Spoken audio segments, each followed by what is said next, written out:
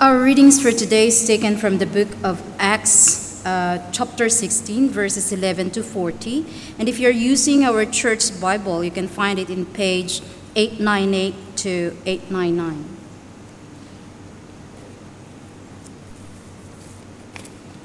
We have copies of our Bible at the back if you can get for yourself. Yep.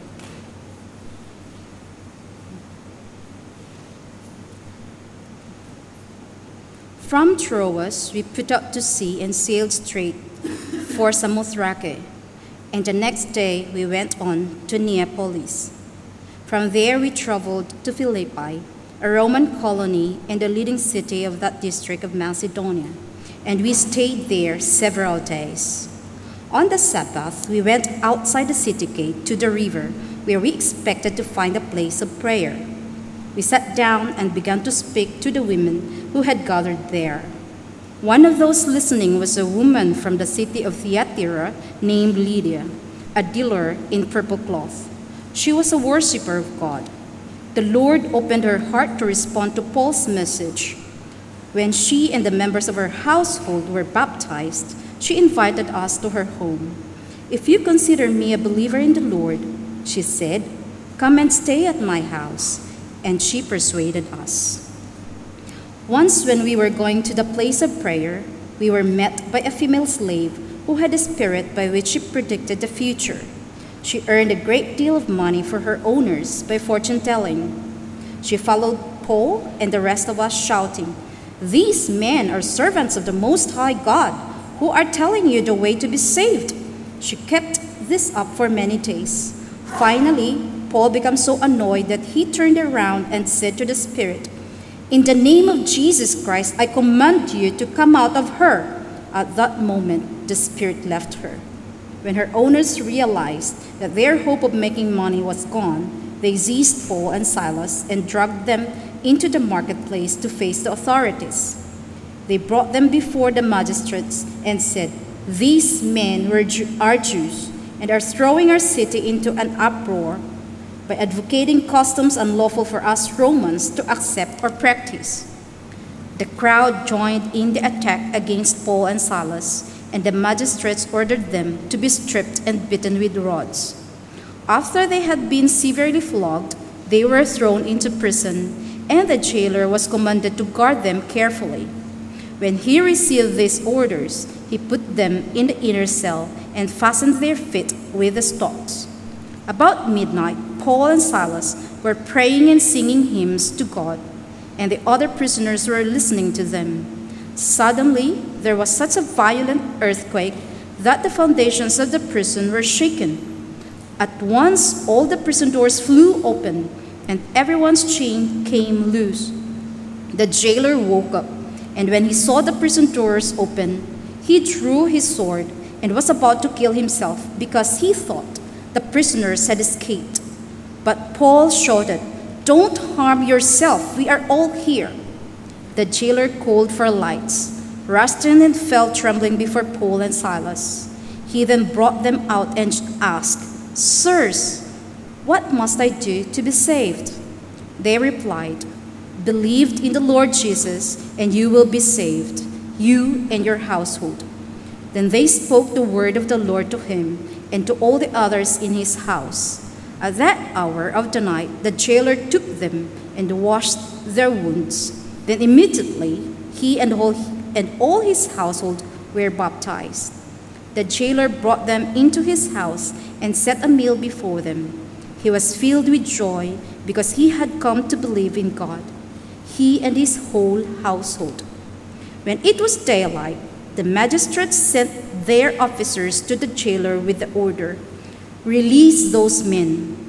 The jailer told Paul, "The magistrates have ordered that you and Silas be released. Now you can leave. Go in peace." But Paul said to the officers, "They beat us publicly without a trial, even though we are Roman citizens, and threw us into prison.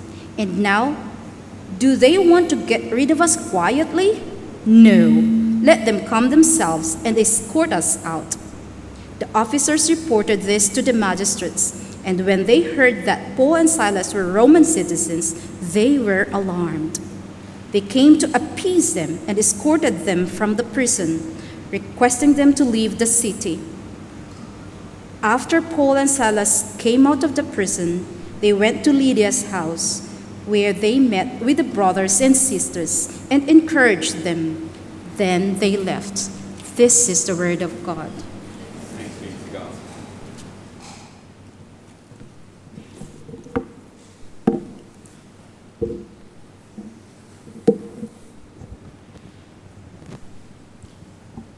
Okay, is this okay? Great. All right. Well, thank you for reading, Celine. Thank you, Chewy, for praying. It means I can start straight away. I'm going to read out a list of names of people. And if you know what they have in common, can you raise your hand?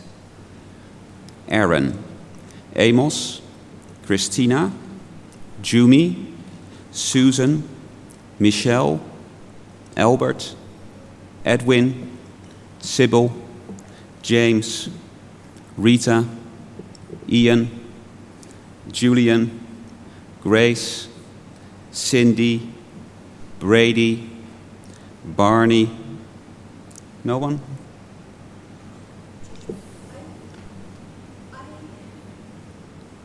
Okay, yeah, sorry. I know Christina, Aaron, and Amos are family. They're a family, yeah? Okay, but that was not it. Michelle, you were at the back? Yeah? Andy? That's right. I paused there because I think if I'd say Jana, Hannah, Ensign, Jay, and Kelvin, I'm sure you would know.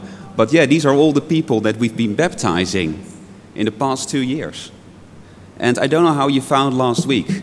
Wasn't it so encouraging always? Here are a few individuals, and they have been rescued. They've been saved. They didn't know Jesus before, but Jesus came into their life, and they're rescued, and they were baptized or reaffirmed in their faith. And I find it always so encouraging. Now, why is it so encouraging? Because you can see that God is at work. And so often we live our life and we are busy with our jobs and with our families, and we just don't see that much happening. Maybe little things, and God helps us. But we know the real thing that's happening, of course, is the Great Commission, right? That is what Jesus left us with. Go and make disciples. And to see people come to faith makes you, God is still at work. He may not be saving anyone around me, but here at church, I can see that. And that's always so encouraging, all right? Well, today, I think this passage, it feels a lot like a baptism service, isn't it? Here's a picture, our baptism services. Because we see, 3 stories of people being saved.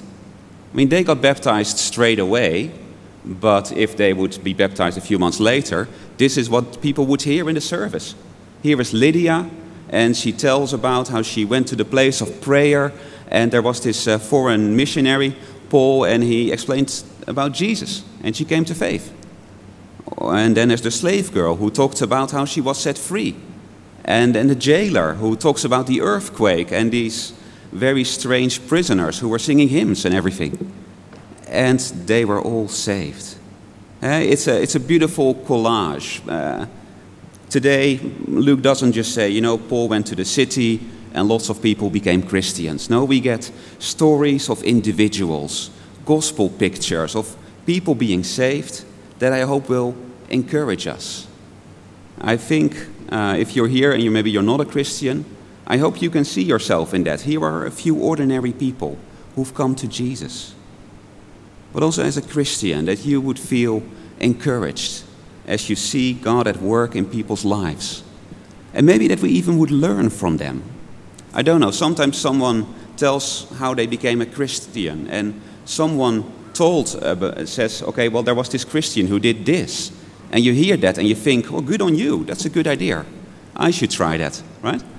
That you just hear, okay, that's something I can learn from.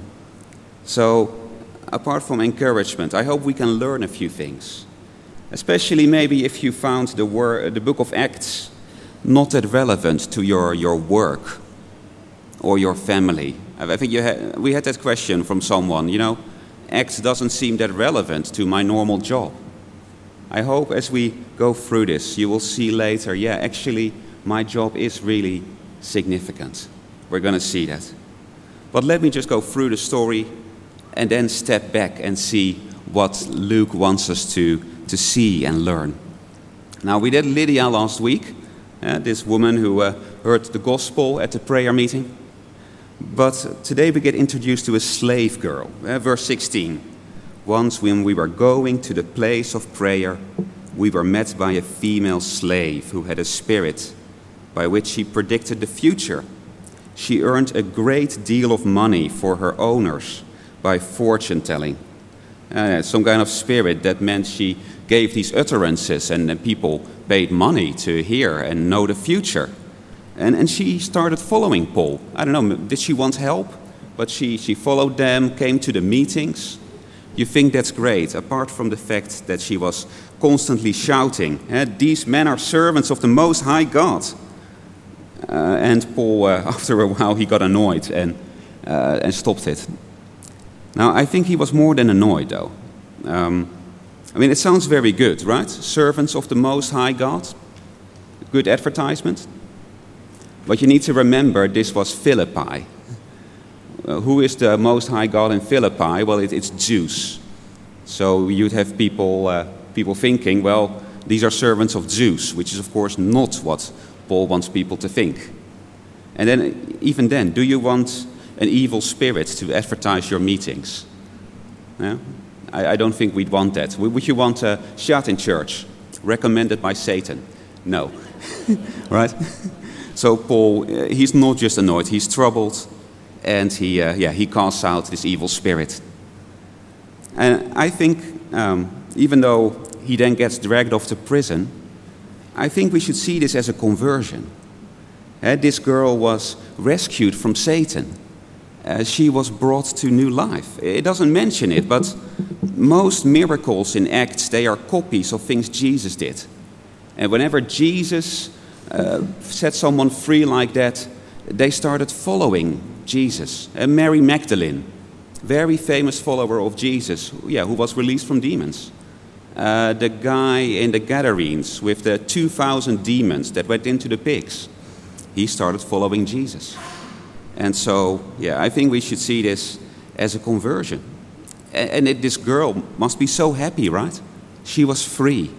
Before this, she was an object, just there to make money for her owners. And now she was free.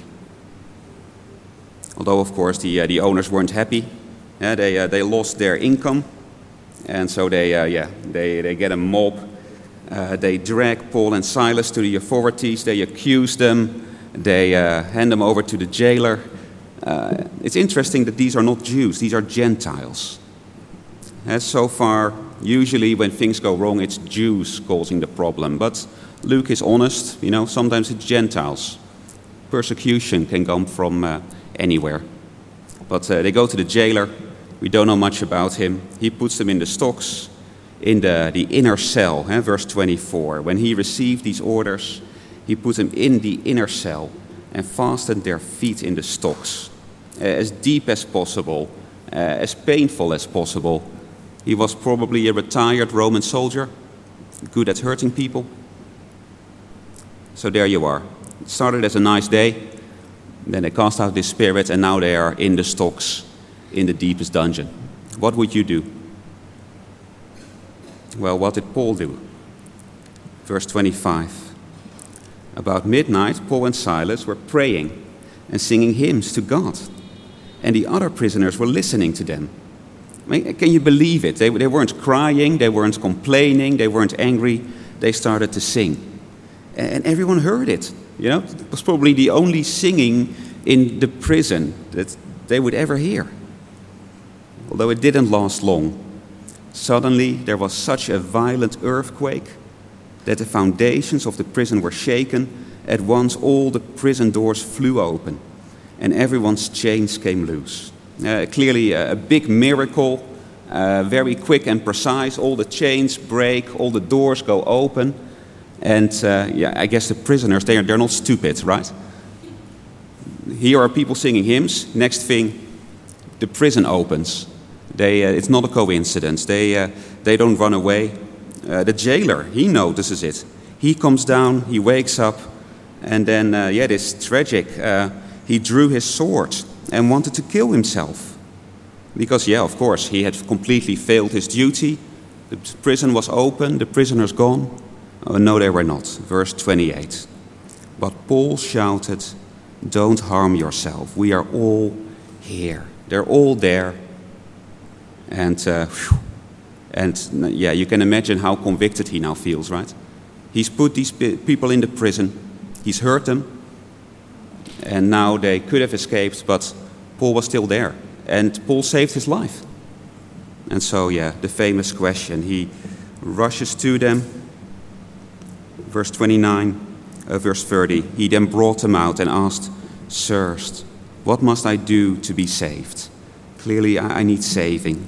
And they replied, "Believe in the Lord Jesus, and you will be saved, you and your household." They believe in Jesus. That's all you need to do. You need to come to Jesus. He is this man. He died. He rose. He offers forgiveness if you come to him. And we get this wonderful scene where he takes them home. They preach the gospel. He washes them, their wounds. They wash him. He gets baptized. And it ends with great joy. He was filled with joy because he had come to believe in God. He and his whole household. So much joy because now he was saved. This man who knew nothing about the true God, this Roman soldier, probably retired, now a believer, part of the church. And the next day, Paul and Silas get released, although they do make a bit of a fuss of, we're Roman citizens and you've done this to us. But there you have it. Philippi, 3 wonderful testimonies. Lydia, the rich businesswoman, the slave girl, and the jailer. Now, what does Luke want us to see here? What really strikes you as you see this picture of the church?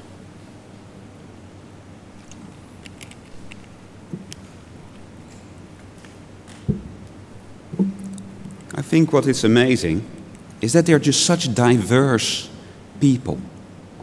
They're so diverse. Right? Here is a rich businesswoman and then a slave girl. Right? So completely different ends of the social spectrum. 2 women and a man. I mean, we've had a lot of men in Acts and the apostles and stuff. But here, 2/3 of the converts are women. A bit like our church. Like most churches in the world. And the jailer, probably Roman, the girl from Greece, Lydia from Asia. We've seen Jew and Gentile before, but Luke says, no, the church it's not just Jews and Gentiles, it's men and women. It's the rich and the poor, slave and free, all together. That is the people God is saving, everyone. And they're just ordinary people. We don't even know the slave girl's name. We don't know the jailer's name. Just ordinary people whom God loves, whom God kind of chooses and comes into their life, and they're saved. And now they're a church together. Isn't it a wonderful picture? That's what God is doing. It's what God is doing here. Look around you. Here are not slaves, but a very big social range. Men and women, different countries. It's beautiful. Just like those baptism services with all these different people. That's what God is doing. And if you're here and you're not a Christian, clearly you will fall somewhere within this spectrum. This is also for you. Don't think, well, I'm not like this. I couldn't come to Jesus. Everyone can come to Jesus. You can be forgiven, have a new start in life, be saved, have a relationship with God. Just come and talk to me more if you'd like to know more. But I think the question then, as we see all these different people that I would have, we don't always see that today. How do we reach those people? How do we reach so many diverse people? Because that is, I think, partly what Luke wants. Paul is no longer around to do the evangelism. It's our job. And as we see these different people here, actually they get saved in very different ways. And I hope we can learn from that. Because for some people, it's easy. They come to church. Lydia was probably one of the easiest conversions ever, right? She already worshipped God. She came to this meeting along the river. Paul just had to go there and explain the gospel, and she believed. And that was it. No big efforts needed. And there are people like that. You invite them to church, and they love to, and they come. It's great. Or they don't even get invited. James and Sybil, they just showed up one day. We like to reconnect with our faith. They came, they kept coming, they did Christianity Explored, and they believed, and they were baptized. And we just had to have a service and explain the gospel, and that's all. Now that's great, isn't it? It's wonderful to see that. For some people need a bit more help. The slave girl, she came to the meetings, she came to Paul, but she needed a lot of help. She was enslaved, and just telling her the gospel wasn't enough. The demon had to go. We don't see many demon possessions here today. I know one person that I once met that I'm pretty sure was demon possessed, but you can imagine if a prostitute would come here. She would need more help. She wouldn't just need the gospel and come back next week. She would need a lot of help to escape that world, escape that life. But the person Luke focuses on, and I want to focus on, how about those who don't want to come to church? Because the jailer, he didn't come to church. He had no interest. He was just, doing his job, living his life, with no interest at all. And there are a lot of people like that. A few years ago in the UK, we had this survey, and they asked, a big group of people about, do you go to church? Do you like to go to church? What would make you come to church? And 2/3 of people, they couldn't think of any reason why they would ever go to church. If your family member would start going, would you come to church? No. If your friends invited you, no. If you were bereaved or unemployed or difficult, no. War, terrorism, no. Nothing would ever make me go to church. And that's half of all the adults in the UK. How can you ever reach them? How can we make sure those people hear the gospel? Maybe that's your work, your workplace. I don't know if people are dying to come to church. Your family. What can we do to help them know? Now, in some ways, of course, they need a miracle. All right? Someone becoming a Christian is always a miracle. Clearly here, this earthquake is a miracle. And yet there are a few things that Paul and Silas did that paved the way, that helped that miracle. And that's what I want us to see. And hopefully there are things that we can do as we want to see more people respond. First of all, be out there, right? It's obvious, but the jailer didn't come to church, so they had to go to him. Now, thankfully, God arranged it, right? God got him arrested and put him in prison, so that was easy. Same for most of us, actually, though. Most of us, God has already put us somewhere, right? He has put us maybe in a workplace. That was his choice to put you there with people who don't know Jesus. He has put you maybe in a family where people don't know. God has already been at work. Maybe if you were in a Links group in autumn, we did this course called Life on the Front Line about, God has put you somewhere and he wants to use you there. You're living your life surrounded by people whom God loves and who don't know him, and God wants to use you. That's wonderful. But you are already there. So for many of you, look around. God can use you where you are. It means your work is important, right? You think I'm being an accountant somewhere in an office and that doesn't matter. Well, God has put you there. He wants to use you there. It's important that you're an accountant and not just sit at home.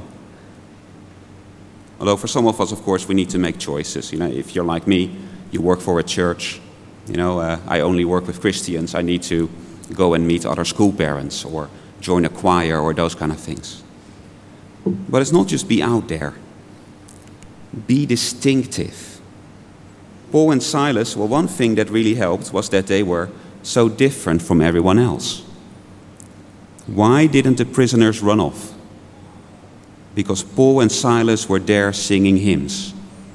These guys were so different. They were singing hymns when the miracle happened, and that made everyone stop and wonder what's going on. I mean, if they had just complained like everyone else, they would have run off. Being different, it's important. I mean, people don't come because they think it's not real, right? Christianity is just not real.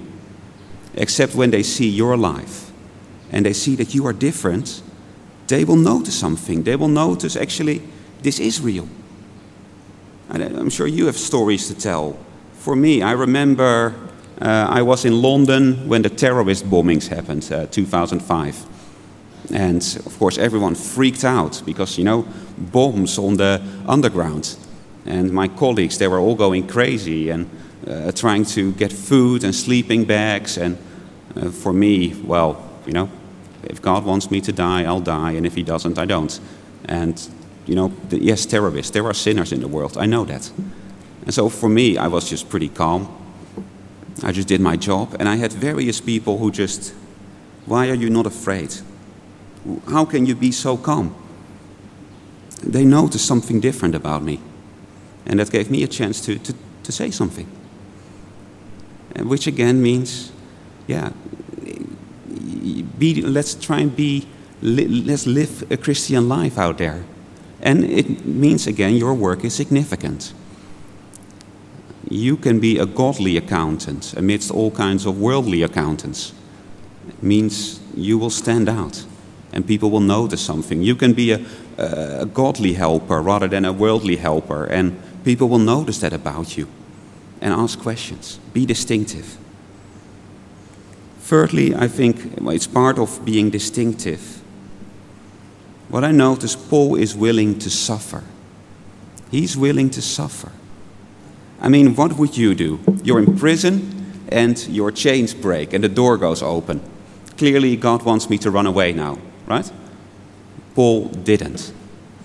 He even gave himself up to the jailer. Here's the jailer and he says, hey, I'm still here. I mean, he could have get rearrested, right? He could have been put back in prison.